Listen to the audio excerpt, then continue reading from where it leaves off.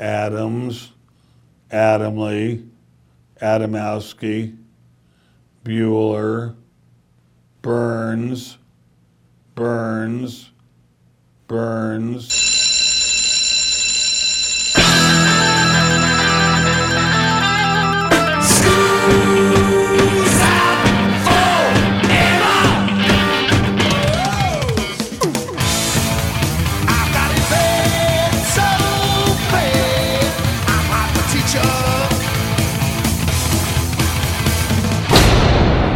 Hey, Joe, where you going with that mic in your hand?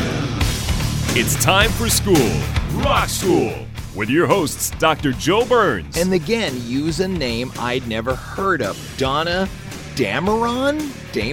Yeah. Dameron. Nobody's ever heard of her. Right. You're not alone on that. Class is in. This is the Rock School Radio Show on the Rock School Radio Network. My name is Joe Burns, and I'm sorry Tammy is not with us today. If you're a listener to the show, that means we've got a guest.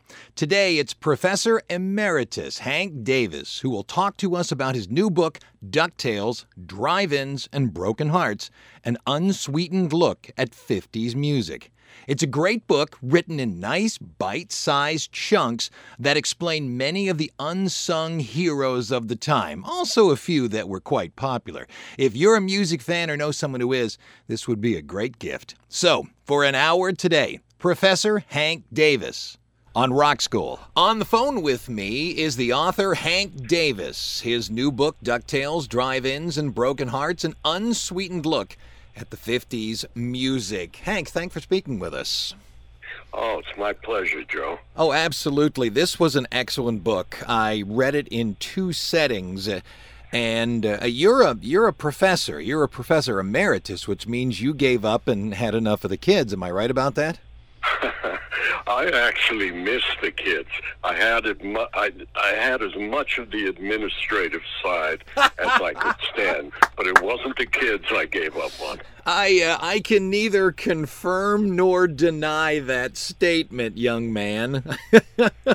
So look, you're up in Canada. I have to ask about it.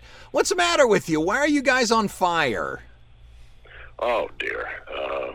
I think it's just a glimpse of the future. I think it's just, one sidelight of climate change. But Unlike 50s music, it's not a topic I'm an expert in. That's true, and I got to be honest with you. I can read. I'm a professor as well, so at least we have a touch of kindred spirit.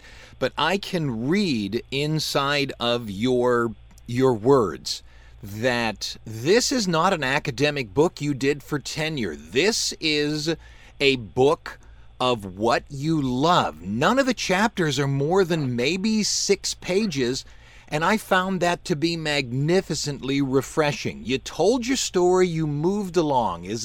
Do I generally have your writing process?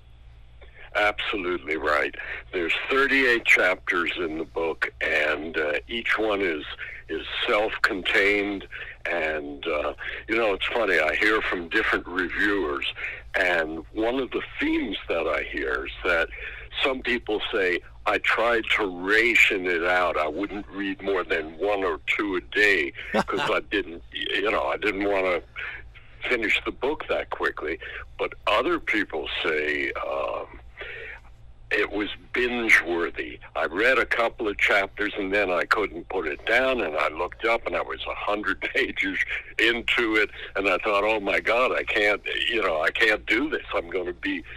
I'll have finished it in 2 or 3 days. I don't want to do that. So it's good. It is. Somebody described it as a bathroom book. It's a wonderful bathroom book, unless you have dysentery, I guess. Well, you just have to read more little chapters. Now, I'm going to argue with you over the word unsweetened. I get Ducktails, I get Drive-Ins, I get Broken Hearts.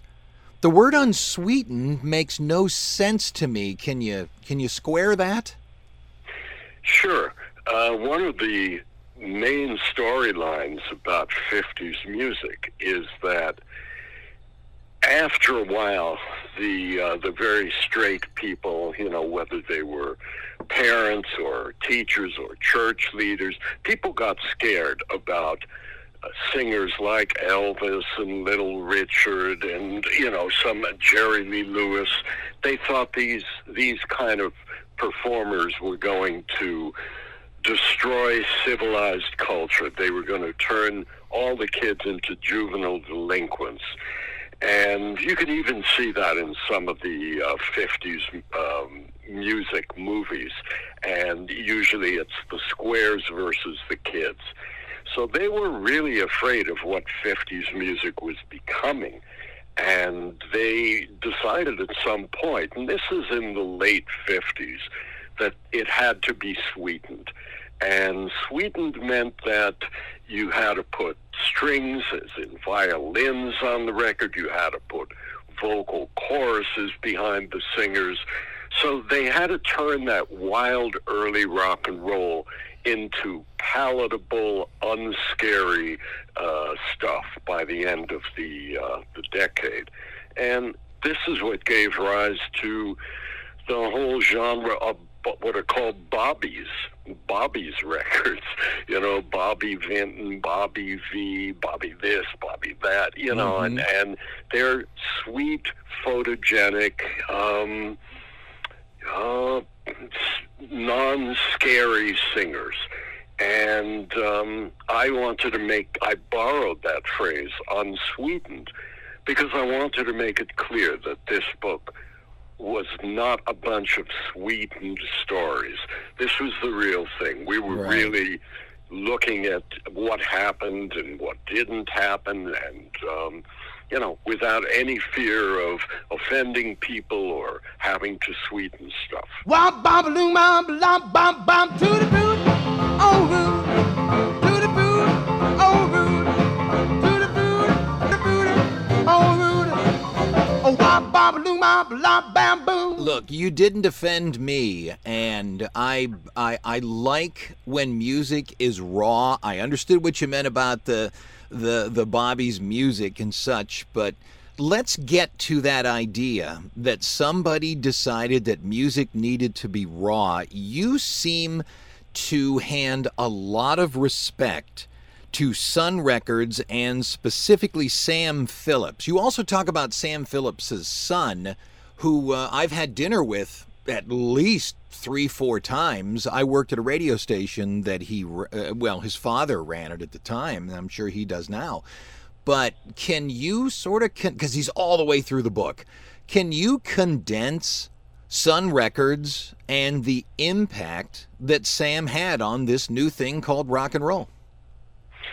I don't think I could overstate the impact that Sam Phillips and Sun Records had on popular culture, really. I mean, it obviously starts with Elvis. And I wanted to just make an aside about what we were just talking about. In kind of a sad way, I think the worst of all the Bobbies, the sweetened singers, was Elvis himself. And What? People don't like to hear that, especially, uncritical Elvis fans. But just think, in 1955, when Elvis was recording for Sun Records, he cut a song called Baby Let's Play House. Wonderful, early, tense, the start of rockabilly. And you listen to what Elvis sounded like on that record with just a bass and a drum behind him. And within 2 years, he was recording songs like Teddy Bear, Let Me Be Your Teddy Bear, which is about as Bobby-ish as you can get. And so he is a perfect example of what was happening to early rock music and the fear that really transcended over, it sat on top of the producers, the record companies, the artists themselves, and these people didn't want to be out of a job, so they really kowtowed to the social pressure and sweetened things. I think you have to I'm trademark. sorry, I didn't really answer your question. No. I'm about going to get back Sam to it. Phillips, though. I'm going to get back to it, but you've got to trademark that idea, the Bobby's music. I'd never heard it before your book, and it as calmly and quickly as possible lays out what you're talking about. Only the Pat Boone music could have probably been more blatantly obvious. But get back to Sam Phillips. Sam Phillips had a vision. He really wanted to give downtrodden people an opportunity to express themselves. And that's exactly what he did. He, back around 1952, 1953, and this is before there was a Sun Records, Sam opened his door, the Memphis Recording Service, and he had people come in there who had all kinds of creative juice in them, and they didn't have an opportunity to record in Memphis. You know, we think today of Memphis as being a hub of recording of soul music, but back then the major labels were really avoiding. They weren't taking the time to record artists in Memphis.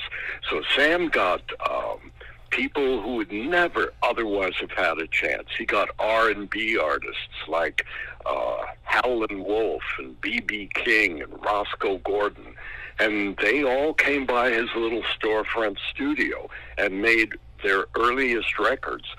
They may not be the cleanest, most technically perfect records they ever recorded, but my God, they had feeling in them. And Sam did the same thing with white artists. He dealt with the underclass. He gave people like Elvis, a kid who lived in the projects in Memphis, a truck driver for Crown Electric. He gave him a chance to express himself. He gave artists like Charlie Feathers. That's another one. Charlie is, you have to be either a deep rockabilly fan or maybe a Memphis music fan. But, you know, these were guys who were not going to get a chance if Sam had not listened to them. Johnny Cash is another one. Carl Perkins is another one. So Sam really opened the doors because the major labels were not going to touch these guys. Well, it's one for the money, two for the show, three to get ready. Now go, cat, go, but don't you step on my blue suede shoe. You can do anything but lay off of my blue suede shoe. It's shoes, baby, blue suede shoes. You can do anything but lay off of my blue suede shoes. I'm going to throw you a curveball against Elvis, because I have 3 questions against that Elvis. And by the way, I agree with you. You mentioned Carl Perkins. I have a question that I ask friends of mine who are real musicologists, so I'll ask you.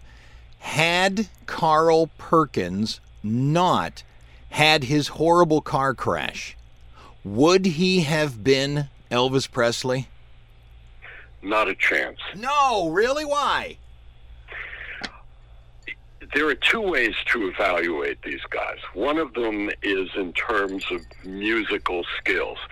Elvis was a terrific singer. Carl was a really good singer, too, maybe a little more inclined to hillbilly music. Carl was a spectacular guitar player. He was the lead guitar player in his band. When Carl screamed out after a verse, "Oh, get going, boy," when he said that, he was the boy who got going. He took the solo right then and there. All Elvis could do was turn and look to his left where Scotty Moore was, and Scotty took the electric guitar solo. So at a strictly musical level, and the other thing is that Carl wrote songs. Carl wrote Blue Suede Shoes. He was a really good songwriter. Elvis wasn't. Elvis brought all kinds of new dimension to previously recorded songs, but he didn't create new ones. So at a music level, Carl was the absolute winner, but it stops there, because in terms of performance, Elvis just projected raw sexual energy. He was beautiful. He was scary. He was, all the guys wanted to be him, and all the girls wanted to be with him. Carl Perkins, a middle-aged, balding guy with a wife and 2 kids. Well, I got to tell you, though, when you look at guitarists of today, and I have a lot of students, I'm a professor as well, and they talk about the shredding of today, and I say to them, you got to go listen to Carl Perkins. You got to listen to Scotty Moore. You got to listen to, I can't remember his name, but the guy who played for Bill Haley. These were phenomenal musicians at the time. And what was the other one in your book? Les Paul. How High the Moon. Yeah. Goodness. The playing was ridiculous. We need to take our first break and give our affiliates time to play their commercials. We'll be back in a minute to continue speaking with Hank Davis about his book, Ducktails, Drive-Ins and Broken Hearts, an unsweetened look at 50s music on Rock School.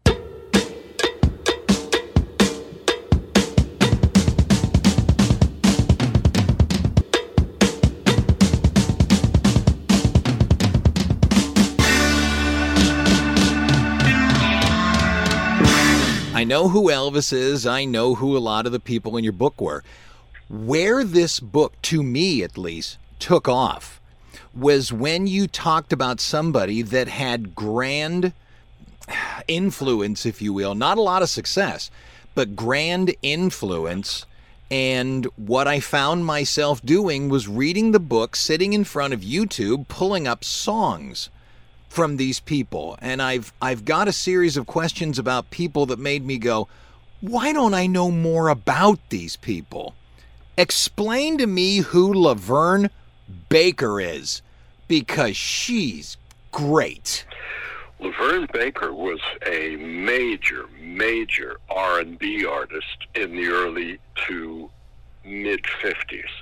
And she was an absolutely terrific singer and a dynamite performer, and she had records on the R&B chart. She was a superstar.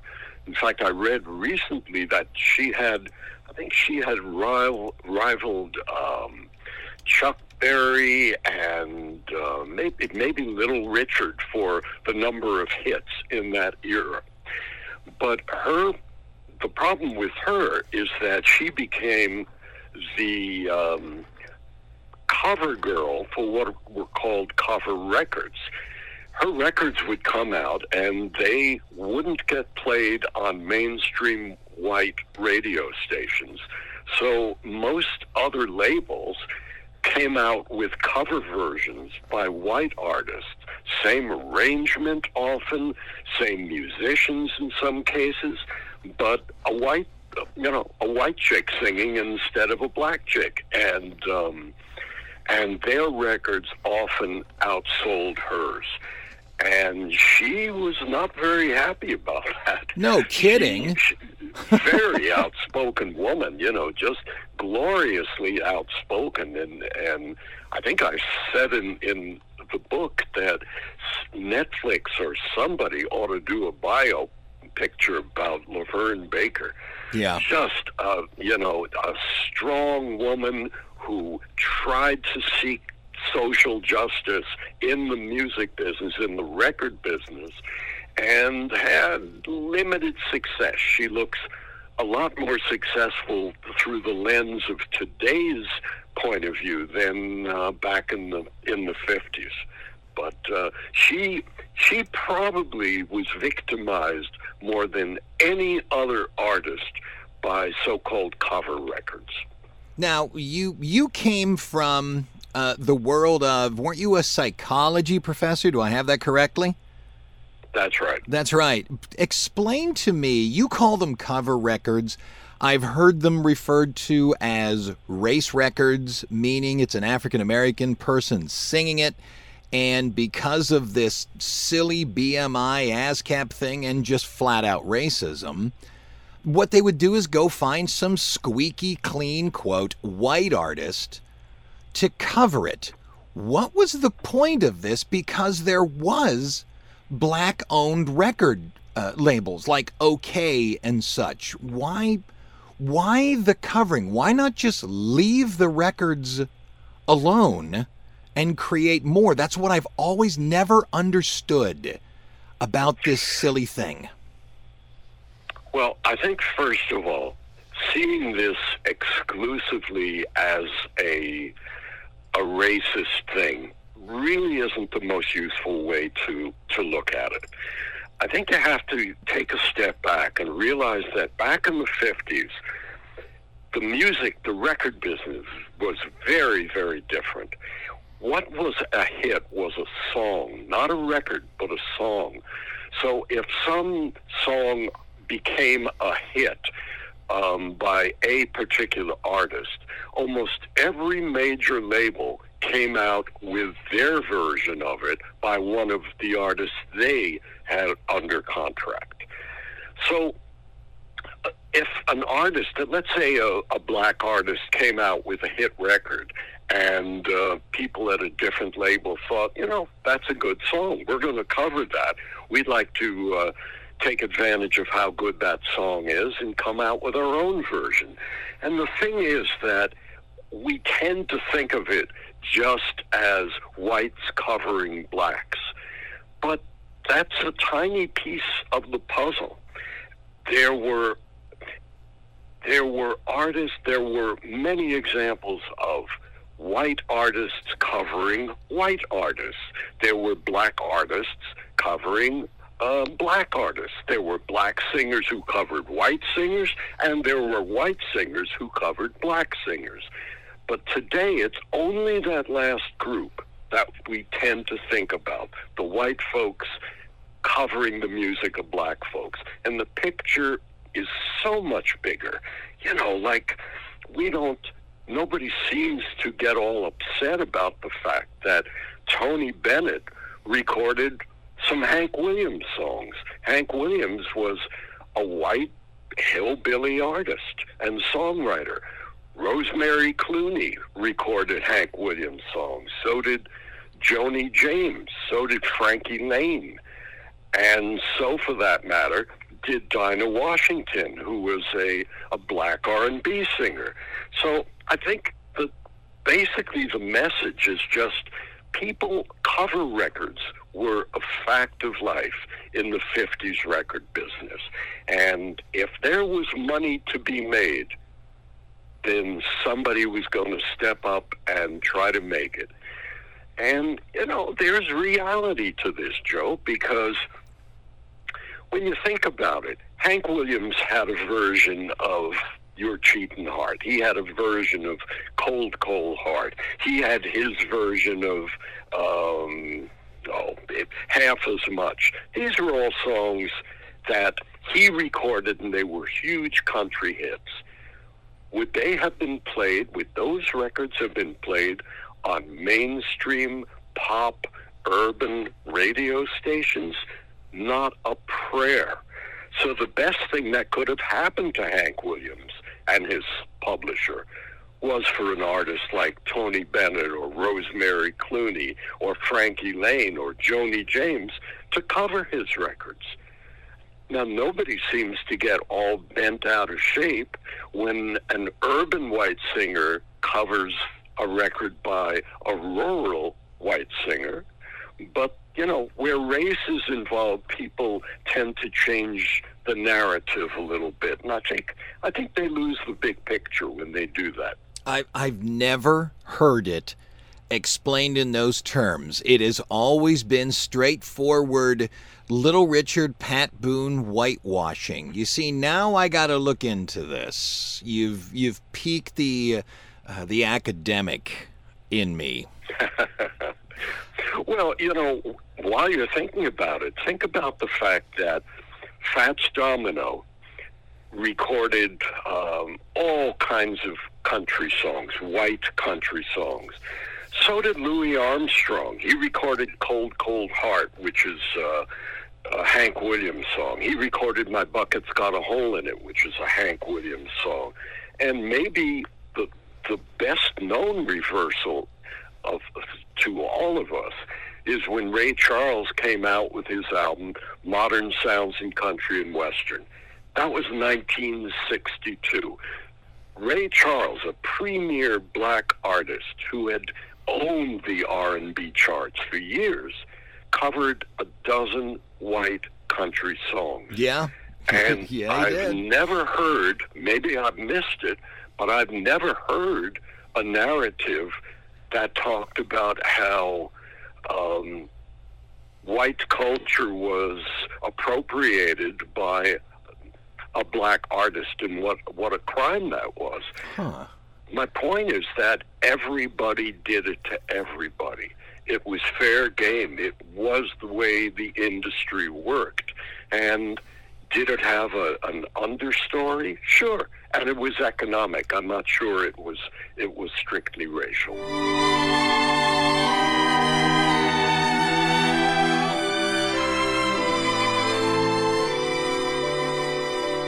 I tried so hard, my dear, to show that you're my every dream.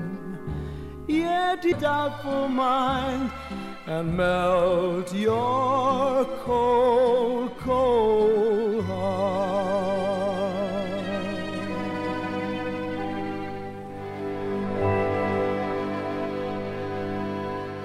There was, cover isn't the correct word. You call it an answer record. Now, obviously not a cover, but you show the answer record and again use a name I'd never heard of. Donna Dameron? Yeah. Dameron. Nobody's ever heard of her. Right. You're not alone on that. But that was an answer record. She recorded, after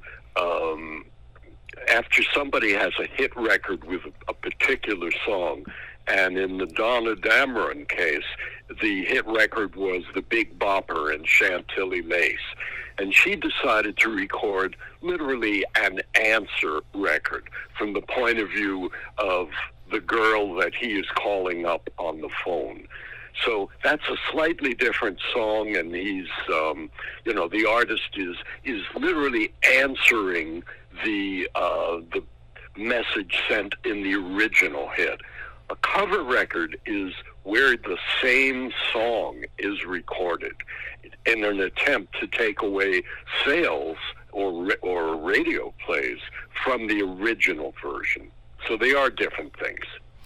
Let me get to yet another name that, and this was early in the book, but you stated another name, and you referred to her as either the mother of rock and roll or one of the mothers of rock and roll. Her being Ella May. Right, Ella Mae Morse. Who in the world is that? Well, it's amazing in a sense that anybody would ask that question. But of course, from today's point of view, it's completely natural. Ella Mae Morse was a superstar in the 1940s. She was in 6 Hollywood movies performing. She was making records when she was 13 years old. She grew up in Texas. You could not tell from hearing her versions on the radio, from hearing her records, if she was white or black. And she wasn't imitating anybody. She just grew up singing like that. And she was completely colorblind in her life. She worked with black musicians, white musicians. She just made good music. And she was also beautiful, which is part of why she was in a half a dozen movies. And in the 50s, she had a couple of serious hit records. Probably the biggest one was called Blacksmith Blues. And that was a #1 hit record. I can't remember the year, maybe 1952 or something. And, she was a star. And she just got to a point where she quit the business at age 32, I believe, which is really sad because she was a terrific lady and just so talented. It defies the imagination.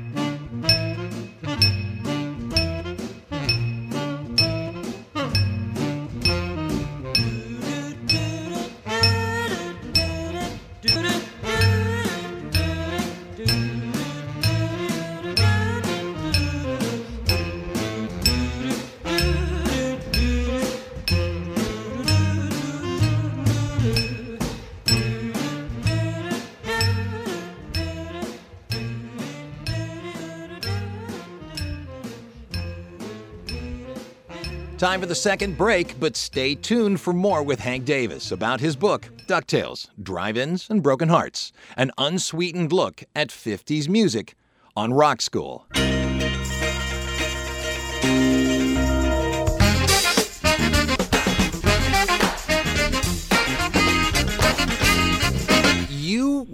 We had a discussion previous to this back and forth that we're doing right now. And one of the things you asked for me to ask you, and I'm just going to tell the audience of it because it's nice and deep, talk to me about Unchained Melody, literally the most played record on the radio, bar none. What do you know of it?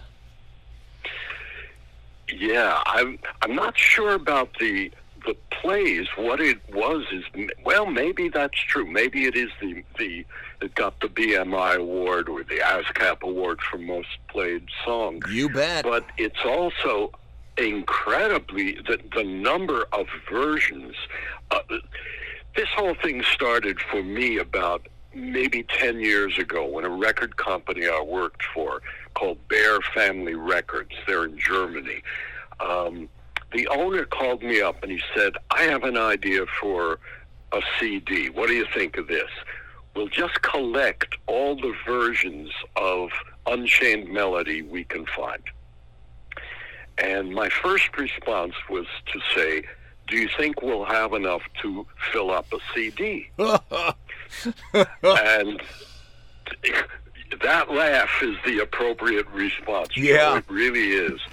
We could have filled up not a 30-track CD and not even a box set of 4 CDs.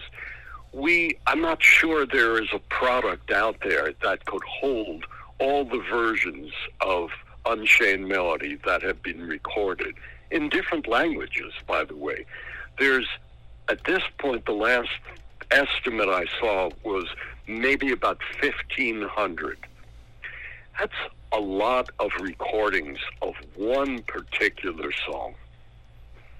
Yeah, it's and the thing is, you hear it all the time, and I hate to quote, American Idol, but Simon Cowell has said, and he's right, I've heard Rick Beato say the same thing, it may be one of the most difficult lines to sing. It's odd intervals and such, and if you can do it, you basically prove yourself to be a decent singer.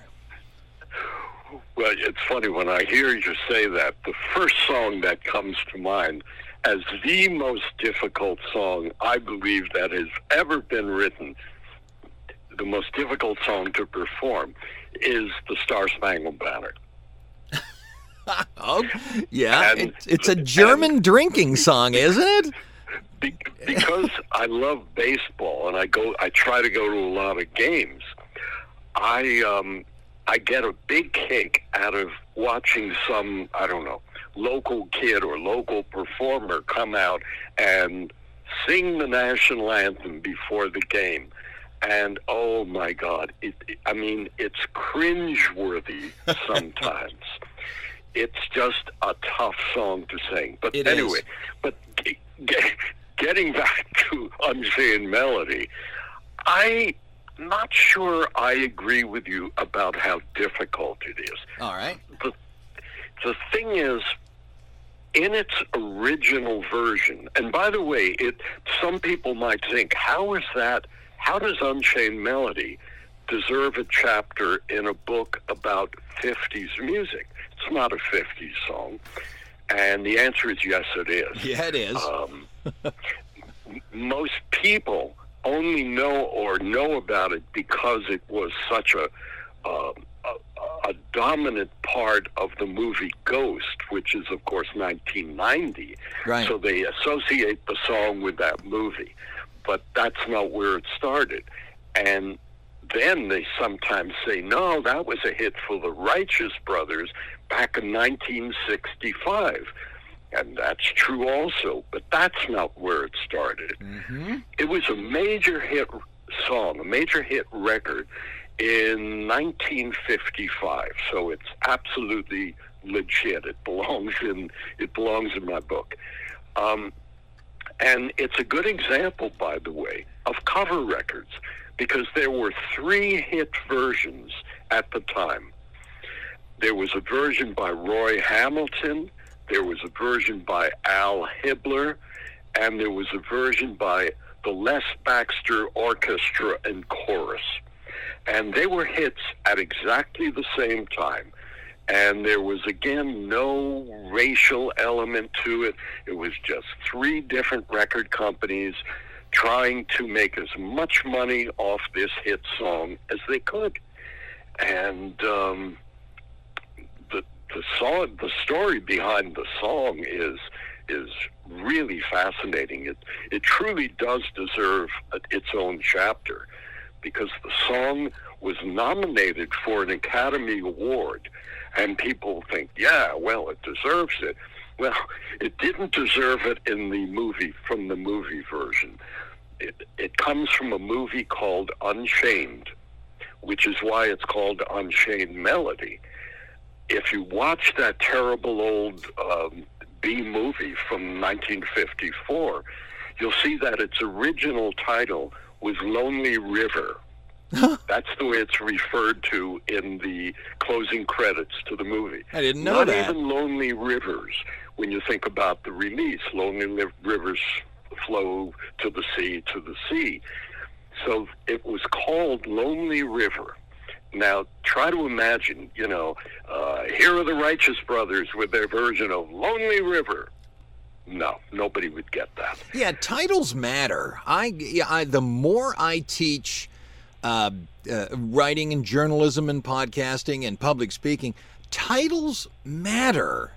Unchained Melody is just, and I don't know why, there's some ethereal thing to it. Unchained Melody is better than Lonely River. Why? I don't know. It just is.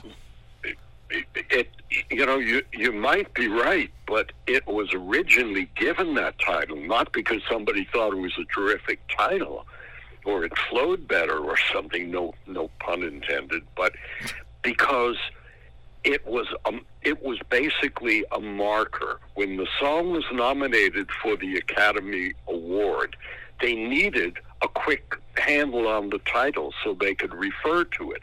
And they knew it was the song that had appeared in a movie called Unchained. So somebody, maybe in the nominating committee from the Grammys, said, well, just, Unchained Melody. Okay, let's just call it after the movie. And they didn't bother to change it. It stuck. And by the way, it lost. It didn't win an Academy Award for Best Movie Theme. Huh.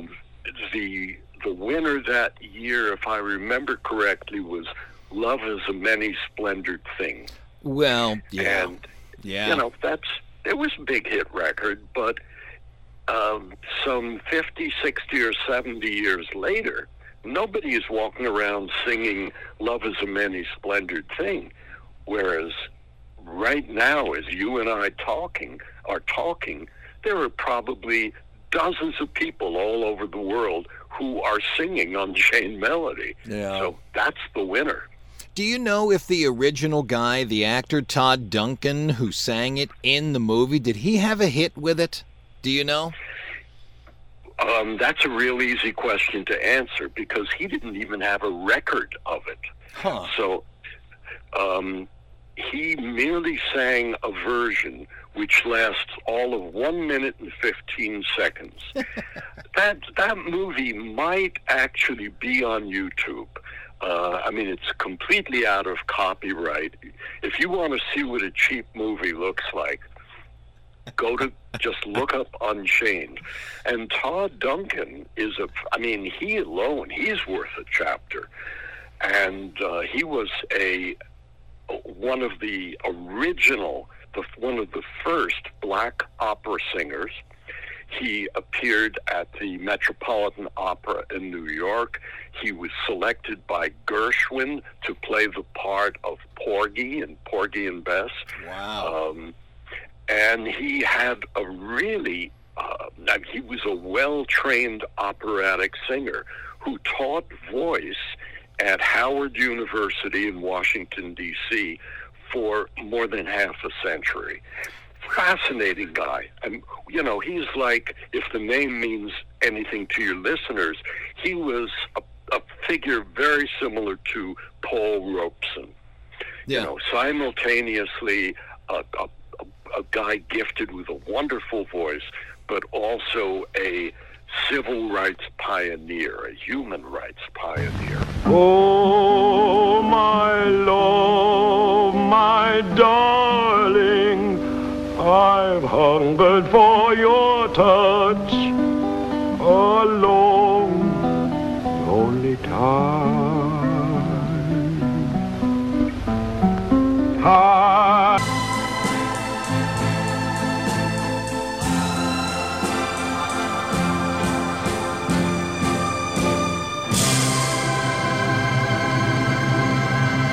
I need to wrap up with one final question, and you may just decide not to answer it. Chapter 31 brings it up.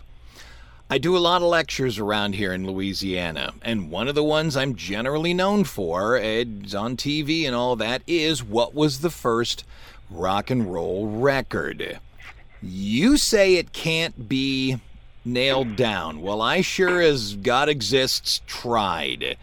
What do you think is the first rock and roll record? Well, I can only tell you the very unpopular position I took in that chapter. Okay. And believe me, I've never met anyone yet who's come over to me, shaken my hand, and said, boy, that's absolutely true.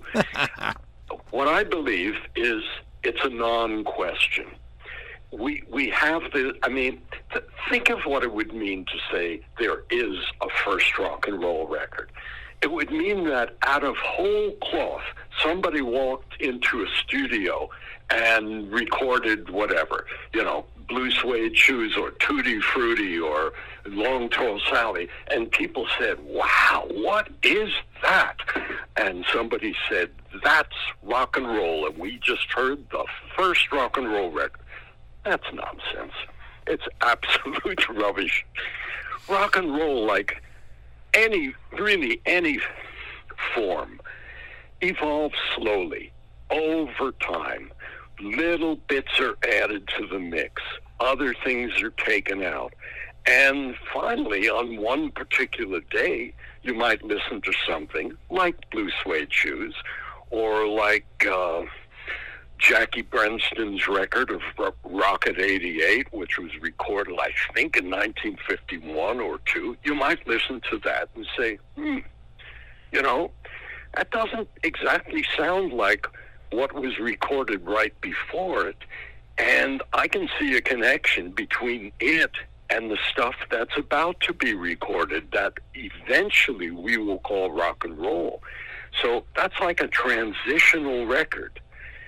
And that kind of question I find interesting.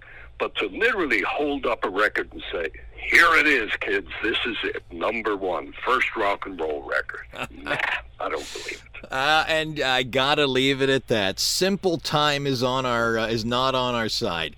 Hank Davis, the author of Ducktails, Drive-Ins, and Broken Hearts, an unsweetened look at 50s music. Hank, it's a brilliant little book, and it's in nice, edible chunks. Is it available at fine booksellers everywhere? everywhere in the world. Absolutely. Hey, I can't tell you how happy I am. This was a dramatically enjoyable interview, and I hope you had a good time as well. I had a wonderful time talking to you, Joe. Thank you. You bet. Thank you for speaking with us, Hank.